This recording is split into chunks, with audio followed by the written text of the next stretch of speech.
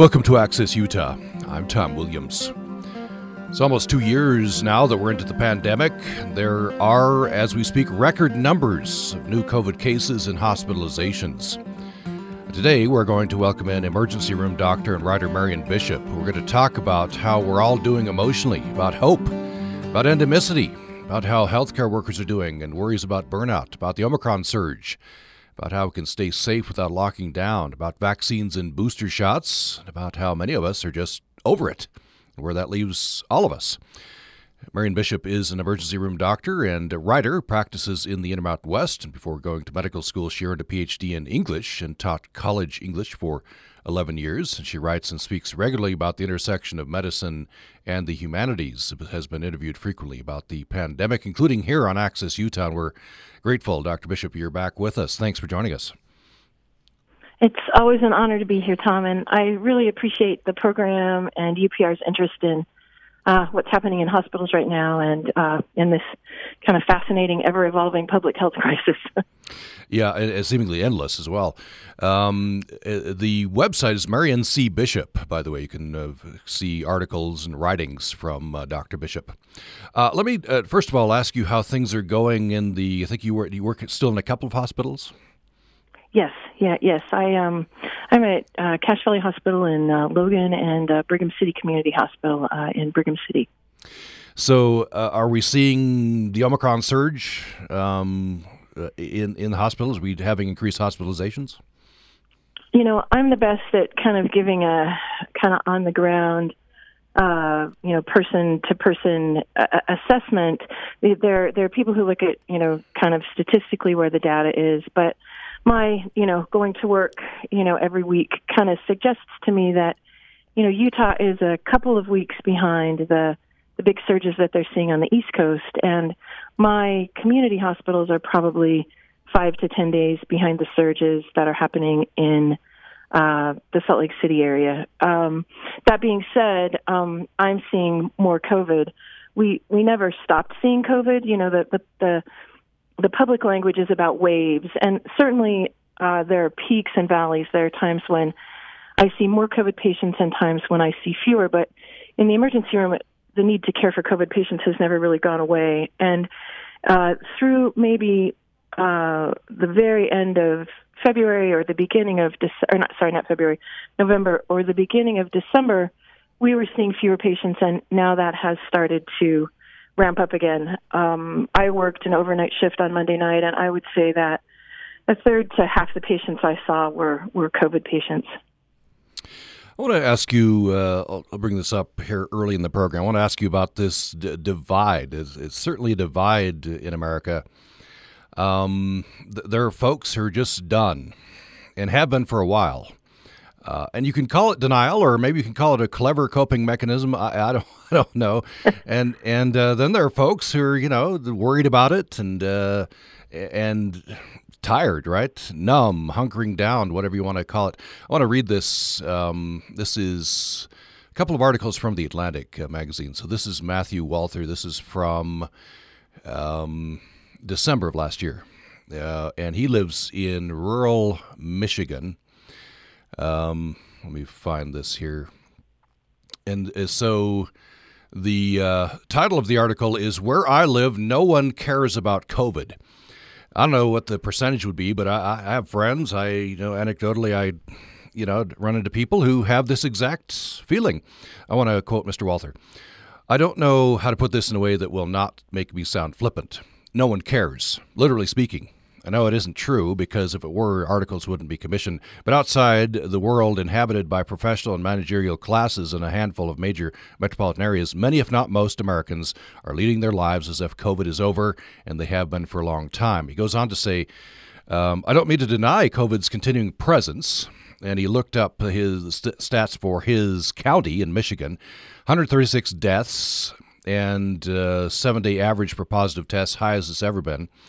He goes on to say, "What I wish to convey is that the virus simply does not factor into my calculations or those of my neighbors who have been foregoing mass tests unless work imposes them, in which case they're shrugged off as the usual BS from human resources and other tangible markers of COVID-19's existence for months, perhaps even longer." Now, I know folks who have this exact attitude. I wonder what your reaction to this is. Like I say, and folks who don't have this attitude, I'm sure Mr. Walther would say you're just overreacting. So I'm throwing a lot at you there, Dr. Bishop. What's your reaction? No, well, thank you. Yeah, I'm not sure I can respond to all of it, but I certainly relate to that sentiment around COVID fatigue. I feel like healthcare workers more than most wish we could be over it.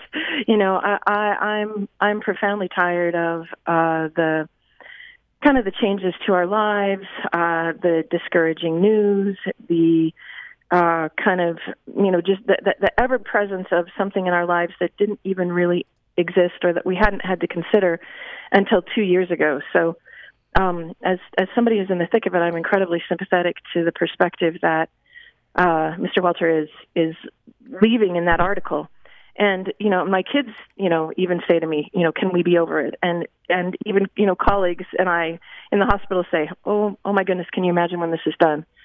But the other thing is that for plenty of people, and not just that, kind of elite class of, news reading, whatever that Mr. Walter is talking about, for plenty of people, COVID is not over. There are people going to work in grocery stores and Amazon warehouses every day who are risking their lives to put our packages together and, make sure we have food to eat, and who end up in my emergency room with COVID. And so, that while I understand the fatigue and the natural kind of human inclination to say, enough already, stop talking to me about this, I've had it. There are people who are holding our country together right now who have to think about it every day and who have to weigh risks. Can I pay the rent, or am I going to risk getting COVID at work? Am I going to risk getting COVID being out and about? And I know that to be true because these people end up in my emergency room and tell me the stories about where they contracted the illness. And so I think we need compassion for all of us, those that are sick of the illness and those that are interacting with the illness every day and don't really have a chance to escape from it. And I'm not talking about healthcare workers there. I'm talking about, people who just can't avoid it and for whom it's impossible to call it simply a nuisance. Well, let's talk about healthcare workers. You're right in the middle of that. How are you doing? How are the people around you doing? It's this crazy mix of fatigue and working at a professional level that I think we've never been more proud of, and that I didn't even know we would be capable of doing. I participated in a press conference last week where the chief nursing officer at the University of Utah for the University of Utah Health Systems talked in just really moving terms about the toll that the pandemic has taken on her nursing staff. And I was profoundly moved by it because I go to work with these, nursing and respiratory therapists and, other kinds of, healthcare heroes every day. And I'm incredibly grateful for their help. And I know the toll that this takes. At the same time, like 2 years into this pandemic, we are smarter and more capable and faster and stronger at taking care of not just COVID patients, but everybody that walks through the door than we were 2 years ago. It's interesting thinking about coming back on the program. I was remembering the first time I spoke with you in May of 2020 and just kind of anticipating everything that was coming down the pipe. And I thought, well, okay, I've got to, this is a time for professional growth and this is going to stretch me in this way or that way. 2 years into it, I didn't know I could get stretched this big.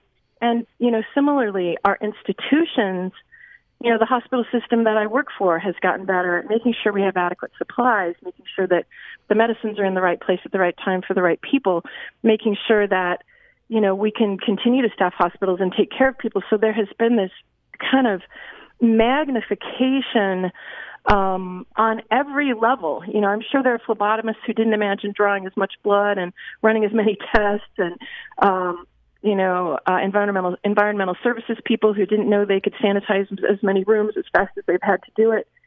That all of us have been upregulated to this kind of just extraordinary level in terms of our professional capacity. And so, like, yeah, we're all tired because we've been doing a hard job for a long time, but it's also true that you know, we've done something that's really pretty remarkable. And, you know, we've done it while, you know, on the one hand, people were saying, you know, good for you, thank you so much for helping us. And other people are saying, you know, we're kind of over it. But we're proud to have been able to do that for everyone who needs us. Of course, we're reading, hearing reports from around the country that healthcare workers are quitting at higher numbers, and just burnout. You're presenting a hopeful picture here. That's it's heartening, I guess, in your experience. Well, thank you, and I think it's both. You know, I have a good friend who is a social worker, and she was talking about, you know, healthcare, and like that word burnout kind of troubles me because it almost presumes like a failing on the part of the person who burned out. And this, you know, good friend who's a social worker, she said, you know, you put the most kind of stress-hardy, resilient, eager, capable individual in a challenging situation day after day after day, and eventually they're going to get fatigued. Eventually they're going to need rest. Eventually they're going to need reprieve. But that doesn't mean that they've done anything wrong. It just means that they've been in the fight. And so, you know, with my colleagues, I see both of that. You know, sometimes we're tired. I'd lie if I said I hadn't shed a few tears. I'd lie even more if I hadn't said that I'd used some foul language from time to time. You know, but it's also true that I go to work with this, whether you want to call us a web or a machine, that has never been stronger, never been better oiled, never been more capable. And, you know, we're all functioning at a professional level that I could never have imagined when I was in medical school or training. So it's this weird combination of extraordinary pride and also, you know, the recognition that we're all human. And, you know, when we say we need your help, it's not because we don't want to do our job or because we'd like to work less hard. It's because, you know, like, to beat this pandemic really is going to take all of us.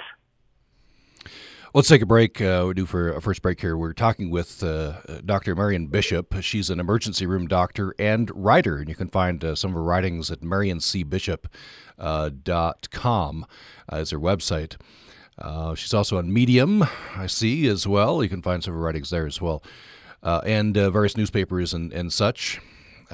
Before she went to medical school, she earned a PhD in English and taught college English for 11 years. So interesting intersection of skills, and we're glad to have her on the program today. We're talking, of course, about COVID, talking about the pandemic. We're almost 2 years in, and record numbers right now of new COVID cases and hospitalizations.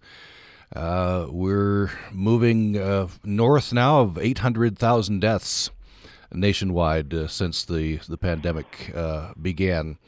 We'll have more on this following this break. Support for Utah Public Radio comes from listeners like you and the Bear River Health Department, offering COVID-19 vaccinations to children and adults ages 5 years and up, and booster doses for everyone ages 12 and up. Information available at brhd.org.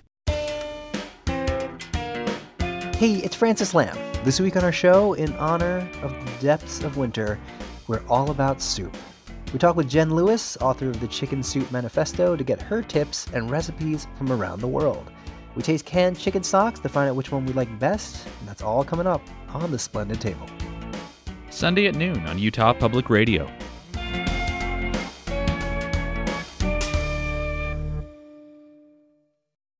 Utah Public Radio is now streaming a variety of music and talk programs in Spanish from Radio Bilingüe. You can hear it 24 hours a day at upr.org. Just click on Listen Live and then press the UPR 3 button. Puede escuchar una variedad de programas musicales y de charlas en español de Radio Bilingüe en UPR. Puede escucharlo las 24 horas del día en upr.org. Simplemente haga clic en Escuchar en vivo y luego presione el botón UPR 3.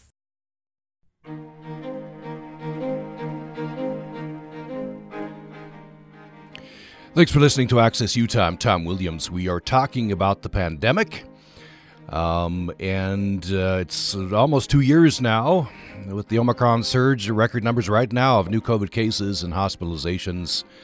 The death toll just keeps going up. We may, by the end of this, hit 1 million deaths in the United States, just alone. So, very, very serious stuff. We talked earlier in the program about how some folks, for them, it's just done. They're over. They're not making decisions based on COVID restrictions and the like. Others are being very careful. And I want to start this segment, Dr. Bishop, with that divide. I want to read something from an op-ed piece you wrote in the Salt Lake Tribune. This is November of last year. We'll get back into this from a different angle a little bit later in the program. You're talking about vaccinations, why we should vaccinate our children, and now that vaccines are available for children, why you vaccinated your children.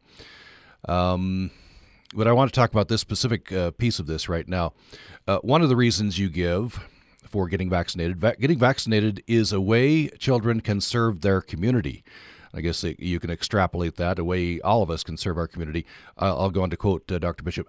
I want my kids to know that getting immunized is not just something they're doing for themselves. It's an act of service that will benefit their whole community and a demonstration of civic responsibility they can be proud of. I'll tell you, Dr. Bishop, I had more hope earlier on that that collectively we're all going to do this. we're gonna join hands and sing Kumbaya, and it was all going to be civic responsibility. But it hasn't worked out that way. I wonder what your thoughts are. I probably had that same hope, Tom, and especially because as someone who deals with the disease every day, for me, getting vaccinated was a really simple decision. Every vaccine comes with risk, but having seen the risk of COVID, there's no comparison to the risk of COVID is so much bigger than the risk of the vaccine based on my experience. But I also understand that everyone hasn't had that experience. And, for people, there are folks for whom the pandemic has mostly been an inconvenience. They've been lucky. They, don't know people who've gotten ill, or the folks they know who've gotten ill haven't been terribly sick. And, so why bother? And I don't think those people are being cruel or irresponsible. They're just making, decisions with the data that they have. But, I've been thinking a lot about, natural disasters lately, probably trying to bend my brain around, how do you talk about a pandemic? And, sometimes we've used the metaphor of war, for the pandemic. And that one doesn't fit for me in a lot of ways, but lately the metaphor of a natural disaster, seems better. Like, in the West, there are things we're all willing to do to prevent forest fires, and we understand that at certain times of the year we might not be able to build a campfire. Speaking of singing Kumbaya, or we might not be able to set off fireworks. But and we kind of see those as things we can all do to protect the public good. I tend to look at vaccinating the same way. The same way I would say to my kids, it's a really dry summer. We can go camping, but, we're going to take the Coleman stove, and I'm sorry we can't build a campfire, even though it's fun to roast s'mores over it. But I also understand that this idea of a vaccine being, something that we would all do to help each other is relatively new for this cohort of people living on the planet at this time. I think our grandparents understood the public service aspect of getting vaccinated because they'd seen communicable illnesses that killed each other. My generation of folks and the generation under me hasn't seen that. And so if you haven't seen people in iron lungs because of polio, if you haven't seen people permanently debilitated because of, measles complications that they had as a child, it's harder to say, let me take the jab for my kids and myself, but let me also do it to protect my neighbors. So this kind of re-understanding an illness as something that we all have to pitch in for, and that we all have to protect each other and, the natural resources that are our community by getting vaccinated, I think is something new for this generation of folks to think about.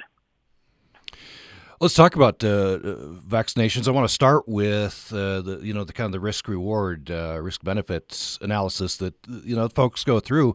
I was talking to a friend the other day who, at the time, was not vaccinated, and they took me through their thinking, helped me to understand they said, well, right now I'm perfectly healthy, and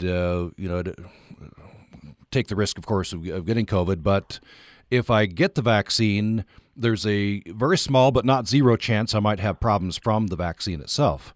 And so that was their calculation for a while before they finally got vaccinated. I wonder if you could take us through risk-benefit analysis. Sure. Well, and I think your friend's thinking makes a lot of sense, right? If I'm perfectly healthy, why should I take on, even though it's an infinitesimally small risk, why should I put something in my body that, poses this tiny, tiny, tiny risk? But I think that it's also important to realize that if a healthy individual gets COVID, the risk of complications from COVID are actually much, much greater than the risk from the vaccine. And it's hard because taking a vaccine is something deliberate that you're doing, and some folks would rather play the odds and say, well, if there's a tiny risk from taking a vaccine, but it's something I deliberately choose, I'd rather play the odds that maybe COVID won't catch up with me. But I would just add to that, when COVID does catch up with you, the odds that you could not just have kind of some scary illness in the short term, but also some long-term problems are actually much bigger than any issue with vaccines. I noticed you said when COVID catches up with you. I don't think I don't think you misspoke there, right? No. The odds are and you're not gonna avoid COVID forever. I think that's exactly the point. This is what are the good adjectives for this virus? It's ferocious. It is wily. It's a virus as an entity has only one purpose, and that's to survive. And they do that by replicating. They are just a little factory that wants to go on. And the only place they can replicate and survive this virus that causes COVID is in a human. And so it's going to keep looking for humans. And I think, especially as we're finding with Omicron now, it's harder and harder to avoid this virus altogether. I want to ask you about something I hear from friends and you hear on the news. One reason some folks use to say, well, I'm not going to get vaccinated is they say, well, it was advertised to me that if I got the vaccine, I would be protected from the virus. In other words, I wouldn't get COVID. But we're seeing, breakthrough cases of, it's somewhat large, I don't know, in the 30% or something, breakthrough cases. What would you say to that, to the value still of the vaccines? Sure. So, I get that perspective as well. Like, why get it if I'm going to get the disease anyway? And I'd say answer in a couple of ways. The first is that the vaccine wasn't designed to protect against illness altogether. It was designed to protect us against all of the vaccines. Were designed to protect us against serious illness, hospitalization, and death. And they've done that extraordinarily well. Let me now make that more personal. Actually, let me do two things. So, the vaccine, in terms of protecting us against serious illness, hospitalization, and death, the current statistics for the state of Utah, in the last 7 days, if you are unvaccinated, you are 15.7 times more likely to die of COVID than an individual who has been vaccinated. If you are unvaccinated, you are 17 times more likely to be hospitalized than an individual who has been vaccinated. And, now let me take this kind of in even a more personal way. So in the hospital, in the emergency room, I have seen more cases of COVID over the last 2 years than I can count. It is a disease I am intimately and profoundly familiar with in a way I never could have imagined 2 years ago. You tell me when you were infected, you tell me what day you are, what symptoms you're having, I can pretty much tell you the outcome of what's going to happen. And in particular, if you're vaccinated or not, I can tell you, you're at day 5 of the illness, here's what to expect on day 6 and 7 and 8. And vaccinated COVID with, and let me say, I've also seen patients now who have had breakthrough cases. And a case of COVID in an unvaccinated individual looks very different from a case of COVID in a vaccinated individual. I have literally taken care of a man the same age, two men side by side, weighed the same amount, were the same age, had the same health risk factors in terms of hypertension or diabetes. One was vaccinated, one was not, and I've done this more times than I can count, bebopping back and forth between these rooms. The unvaccinated individual will go on to be hospitalized and have a very, very, very rocky course if they recover. The unvaccinated individual, I give a pep talk to. If they have to be hospitalized, they might get a little support and go home overnight. But even more likely, I'm going to give them a little pep talk. I'm going to talk to them about, staying well hydrated, taking some Tylenol and ibuprofen, and they walk out the door. And so, the reason to get vaccinated is that, and the statistics at the Utah Department of Health that I just quoted you make perfect sense to me because I see that every time I go to work. This op-ed, let's get to the main thrust of your op-ed here, which was you're explaining why you had your kids vaccinated now that there are vaccines for children. Tell me a few of these reasons why you made that decision. Oh, sure. And, I purposefully, the title of the article isn't why you should get your children immunized. It's why I immunized mine, because I think for every parent, it's an incredibly personal decision, and every thoughtful parent has to think through, what that means for their family. The biggest reasons for my children that I made to vaccinate my children in that op-ed, firstly, I've seen enough COVID to know that it's something to be concerned about. And even though statistically my kids would come through it just fine, I don't want them to fall in the hole of that small cohort of children who are having terribly debilitating illness. So I want to protect them from that unlikely but very severe eventuality. I also want them to feel like they're part of a community, as I talked to you about. Like I get kind of frustrated with framing, our children in this pandemic as victims. Well, they can't do this and they can't do that, and what if they have to wear masks, and what if they can't do this? Because I grieve every loss my kids have suffered in the last 2 years, but I also think it's a time to teach them to be proud and to stand up and to think about the world outside themselves and know you're not a victim. You can be a player. You can do that just by getting immunized, and so that community piece you just talked about is one of them. One of and in particular, a almighty important part of my community are their beloved grandparents who are in their 80s. My kids getting immunized provides a bigger buffer for my parents and their grandparents who they adore. And then one thing that I wish we talked more about in terms of vaccinating children, and this is probably, right up there with my big motivations for immunizing my kids, is that there will be long-term complications of the COVID illness. And I'm not talking about long COVID, which we all are familiar with. I'm talking about the fact that most viruses, you have them you have an acute illness at some point in your life, and many years later, something crops up that is because you had that virus as a younger person. Good examples of this are, things like shingles.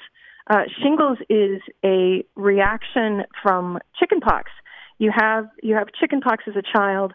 The vaccine stays in your body for decades, and usually in your 50s or 60s, it comes back in the form of a very painful and sometimes debilitating rash, called shingles or herpes zoster.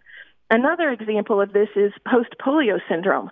One of the reasons we wanted to eradicate polio is not just because it was causing paralysis and problems acutely, but because people who survived polio as children, we learned 30 and 40 years later, had a hard time walking, had a hard time using their limbs, sometimes had a hard time talking, sometimes had a hard time with energy. So just like there's a post-chickenpox syndrome called shingles and a post-polio syndrome that doesn't appear for decades later, there will be a post-COVID syndrome. That's just how viruses work. And getting my kids vaccinated, in addition to everything else I've talked about, if there was any way I could protect them from, from being part of a cohort of people in their 40s and 50s who have heart failure or have other problems because they had COVID as children, I wanted to give them a chance to avoid that. What else would you recommend? You get the vaccine, obviously, no matter what age. What would you recommend in terms of just trying to stay safe and help each other? Yeah, so the biggest thing we can all do right now are kind of follow these simple, recommended guidelines about masking and about not gathering in groups. I understand that wearing masks are a hassle, but they also protect. They are an old-fashioned and very effective way to prevent the spread of disease. And so wearing a mask when we're in big public spaces, I think we've learned that, we don't have to wear them out hiking or in the out of doors. We don't need to wear them at home with each other unless someone's ill. But wearing masks in public spaces is a way of protecting ourselves and a way of protecting others. And, I think masks, I don't know how they got such a bad rap. People kind of see it as a imposition on their freedom. But if I'm willing to wear a mask, there's precious little I can't do in the world right now. And especially as if more and more people are willing to wear them. And just to continue on, because to kind of play with that, like the metaphor of a fire again a little bit, and fire season.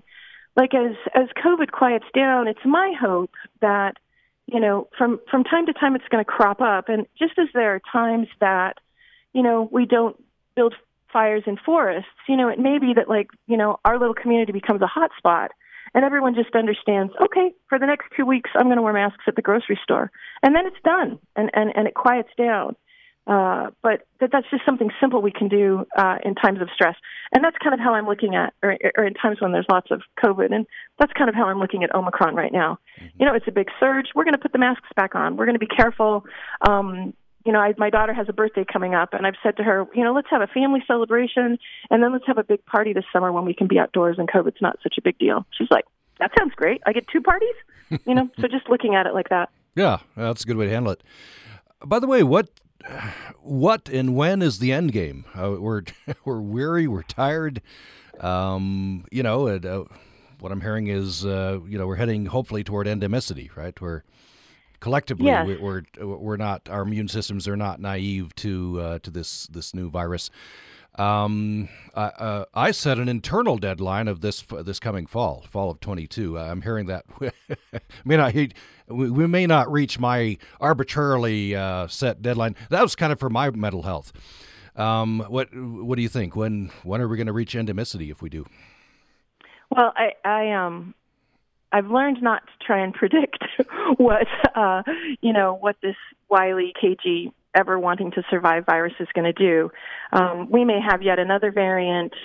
We may have another variant that's more virulent and killing more people. But here are the things that I hope for. And I also set, kind of an internal deadline. Like, I hope we're through it by the fall of 2023. But, excuse me, you and I can check in with each other and see if that's the case. so yours is 23. Okay. Well, sorry, 2022. Oh, sorry, 2022. I see. That, yeah. So we'll see if we're right or keep hope alive, I guess. Anyway, go ahead. Yes, exactly. We can assess in the fall whether we outwitted COVID. But there are some very real reasons for hope. And the biggest one is the advent of these oral antiviral medications. Paxlovid is the one that looks like it's going to be the most effective. It was okayed by the FDA and the CDC and whatever right before Christmas, and so now factories everywhere are in this process of kind of ramping up the manufacture of this medication. I would anticipate that it will be readily available for. Each state is getting a number of doses based on population that they then have to decide how to distribute. And as as distribution ramps up, each state will get more and more. So, there's not very much available, but my hope is that by March or April, that will be a medication that I can simply write a prescription for and that someone can pick up at their local pharmacy. And that medication will be a game changer because very much like the medication is not going to completely make COVID go away, but it does lessen the severity of symptoms and shorten the duration of the illness. And that's very much the way the medication Tamiflu works. If you start it early after a diagnosis of influenza, you get a prescription for Tamiflu for 5 days. The illness isn't as severe. It's something you're able to muddle through at home. And when we have a medication that will work the same way for COVID, that's going to change everything. It's going to change our individual calculations about risk. Is it safe for me to take this vacation? Is it safe for me to, are my kids safe at school? COVID is going to become a disease that is mostly treated at home with medication and rest as opposed to in the hospital. So that will free up industry. That will help our economy.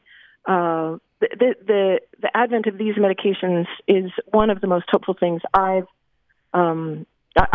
felt since we developed the vaccines, and especially in combination. If more and more people are willing to be vaccinated, and then we also have this oral medication available, COVID is not going to be the big disruptor to our lives, unless it throws us another curveball. I'm hopeful that its capacity to hurt our lives is going to continue to wane. That is very hopeful. Let's take another break. When we come back, I do want to focus on hope and resilience. I think we really need this.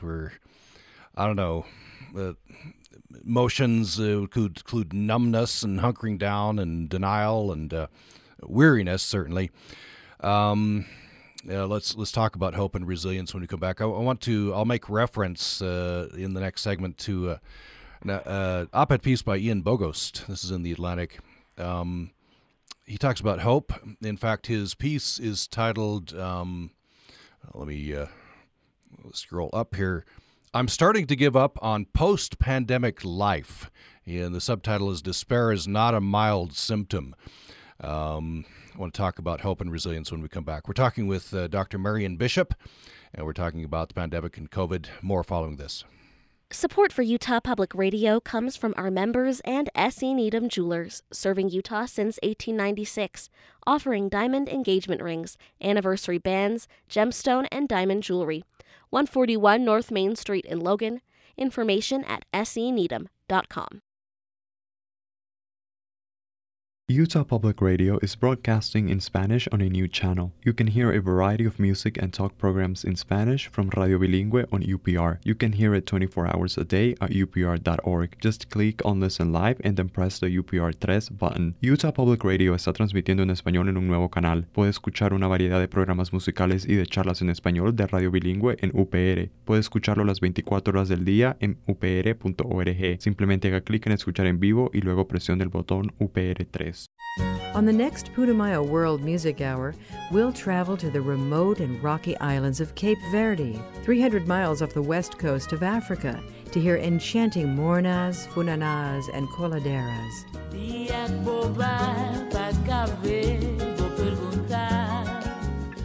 I'm Rosalie Howarth. Join me for Cape Verde, the next Putumayo World Music Hour. Thursday night at 10 on Utah Public Radio.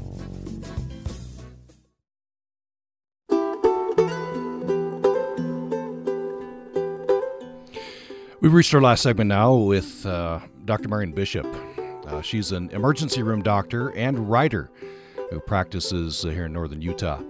And you can find some of her writings at her website, marioncbishop.com. She's on Medium as well, and you can find her in Salt Lake Tribune and other outlets.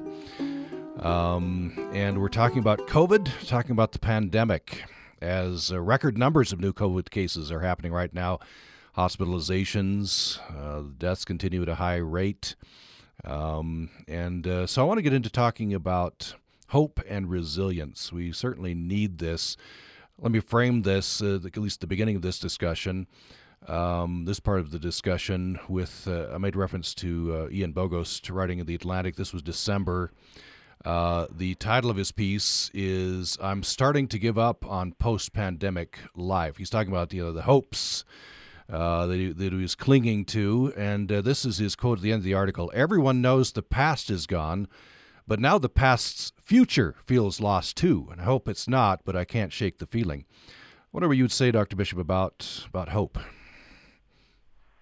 Yeah, for heaven's sakes, when you asked me to come on the program 10 days or so ago and said that you wanted to talk about this, it's put me in a really thoughtful frame of mind. And I think there's a certain kind of hope that's not useful to us right now, and that's that kind of Pollyanna-ish, oh, everything will be okay, we'll get through this together. I mean, that has a place, but it really can feel kind of tired and almost impossible. And so, I've had to kind of look for hope in other ways. Like, I think the question really is, how does one have hope in the middle of something horrible, especially when we're not sure when an end is in sight? And I've found myself,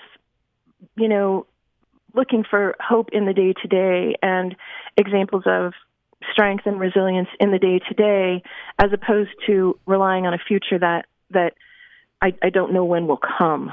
And anyway, that's kind of one of the things that sustains me. What are the things to hope for in the middle of it, rather than hoping for the end, which I think will come, but I got to live in the moment now, right? Yeah, certainly true. Have you had experiences there with patients, or anything you've experienced that have, I guess, increased your day-to-day hope? Yes, I've had some amazing experiences in the hospital, and I've seen colleagues do amazing things. I've had some patients who've moved me to tears. I can tell a few of those stories. I work a lot of night shifts. It's part of kind of the my deal with having young children, and in the hospital at night. There's always plenty of staff there, but there's usually a little less of the hustle and bustle. The administrators are gone, and so we become quite close to each other. And I was working the other night with a new lab tech who's probably not out of school for very long, and suddenly tasked with running the laboratory all by himself for 8 hours, and certainly with adequate training, and he's well prepared, but that's a big job. And I had a patient who needed a series of he needed blood. They had a gastrointestinal bleed, and one of the trickiest and most complicated things that a lab tech can do is to type and cross match donor blood. How they have to take the patient's blood and kind of check it for a gazillion antibodies and a bunch of different markers, and then find the unit that is best matched, so the patient won't have a reaction. And I watched as this young lab tech, adequately trained, eager, performed this task, in a flash, and did it so well that, it's a task that lab techs who've been around for a long time find challenging.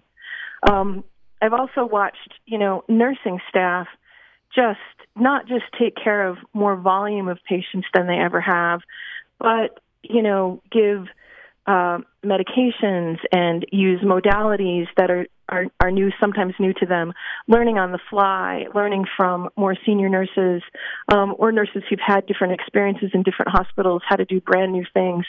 This is part of what I'm talking about, like we all might be tired and we all might be weary, but we are in the middle of learning and growing in ways that are really extraordinary. And the willingness of my colleagues to kind of, put their shoulder to the wheel, expand the scope of their practice, continue working hard when they're already weary is a source of hope. I can tell you a sweet story about a patient too, if you'd like me to. Yes, love it. So drunk patients in the emergency room on a Friday or a Saturday night are like bread and butter. Like, that's a regular occurrence, someone who is intoxicated and kind of in trouble. Most emergency rooms around the world have end up seeing folks with problems with alcohol on weekends. And I had, at some point, this was in the middle of the Delta wave, had a couple of young men come in, and I don't remember if they'd been out at a bar or if they'd been camping or hunting or somewhere, but they came in the early hours of the morning, and the one guy said, like, we've been out drinking, and I know my buddies had a little too much, but I don't just think it's the alcohol. There's something else going on. And so we took care of his friend and kind of got him all, kind of cleaned up and helped him, and he got IV fluid and he got medication. But we also discovered that in the middle of all of that he had tested positive for COVID. And so, the patient had spent an hour or two in the emergency room with us, and his buddy had been waiting in the waiting room. When it got time to take him home, I had to give this friend that news, and so as I kind of said to him, I kind of gave the friend all of the information about how to take care of COVID. He needed Tylenol and ibuprofen. Here's how much you could give. Here's when you could do it. Here's make sure he gets enough fluids. If a pulse oximeter is this gadget that will measure the oxygen level of that a person's getting, it's a really helpful device to have. I talked to him about where to get a pulse oximeter and what the reading should be.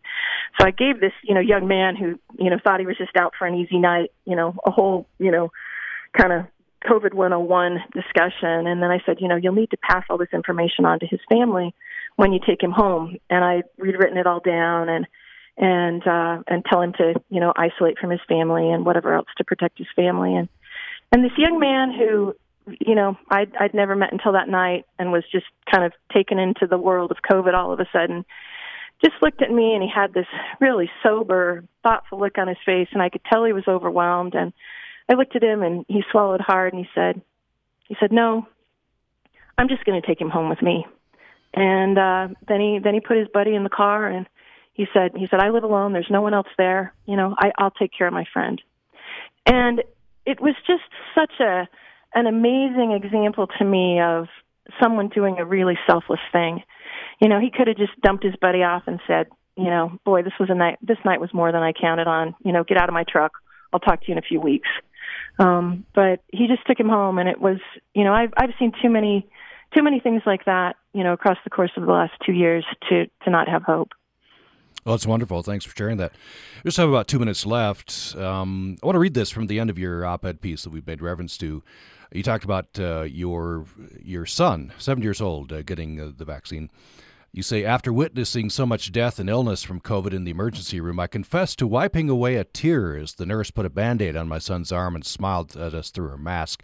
I would never have wished for a pandemic to disrupt my children's childhoods or for it to have lasted this long. Getting my kids immunized takes us one step closer to a world where they can grow up safe from COVID. So just about a minute.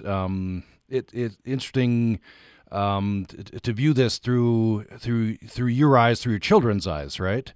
I wonder that maybe one thing that's about hope or resilience or a lesson learned that you've, as a family, you've learned through this. Oh, thanks for that question.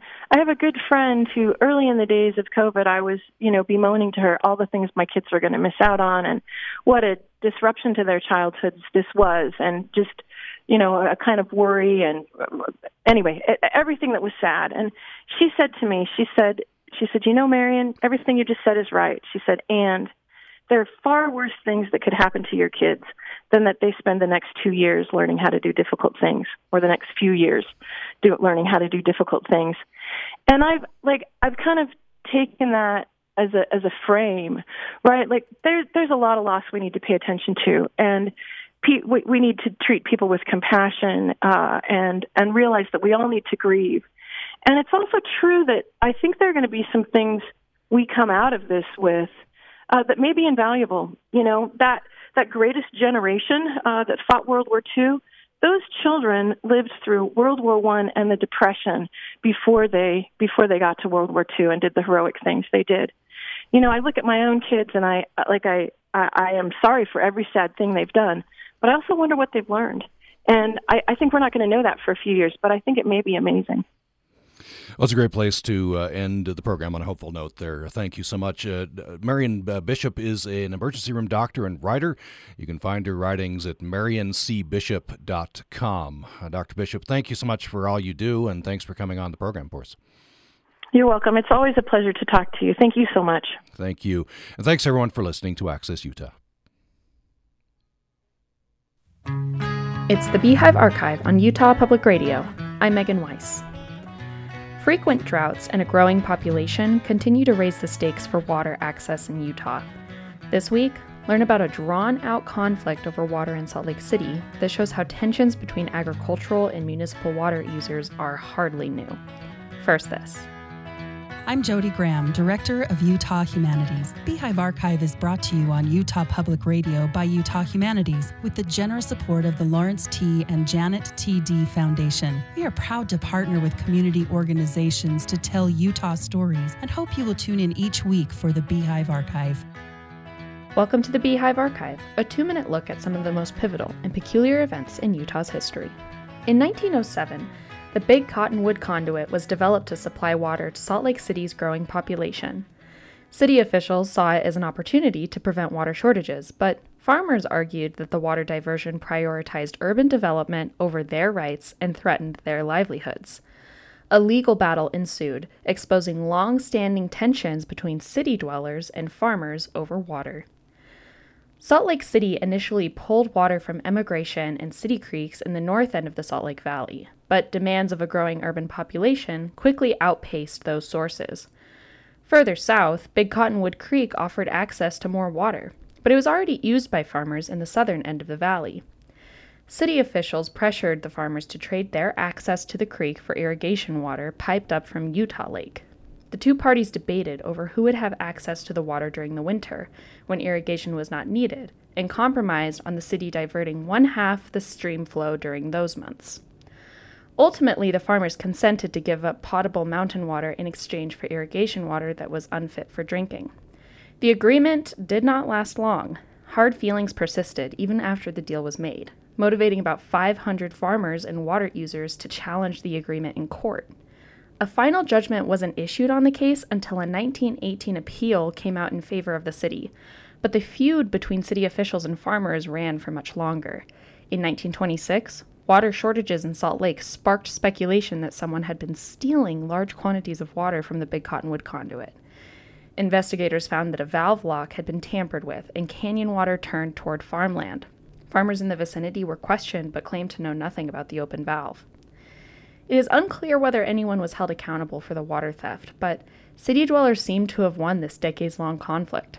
Big Cottonwood Creek continues to provide as much as 20% of the water for Salt Lake City, even as 80% of Utah's water is used for agriculture.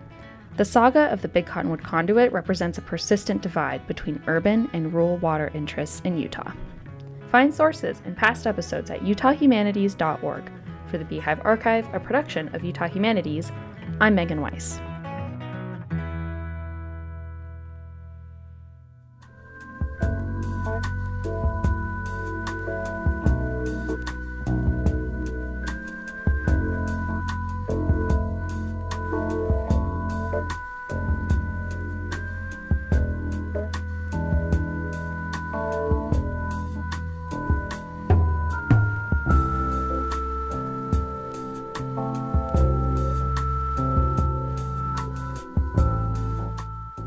Listening to Utah Public Radio, a statewide service of Utah State University and the College of Humanities and Social Sciences. KUSR Logan, KUSK Vernal, KUSL Richfield, KUST Moab, KCEU Price, KUSU FM Logan, also heard at upr.org. Programming on Utah Public Radio is made possible in part by our members and utahhumanities.org. Improving communities through active engagement with the humanities.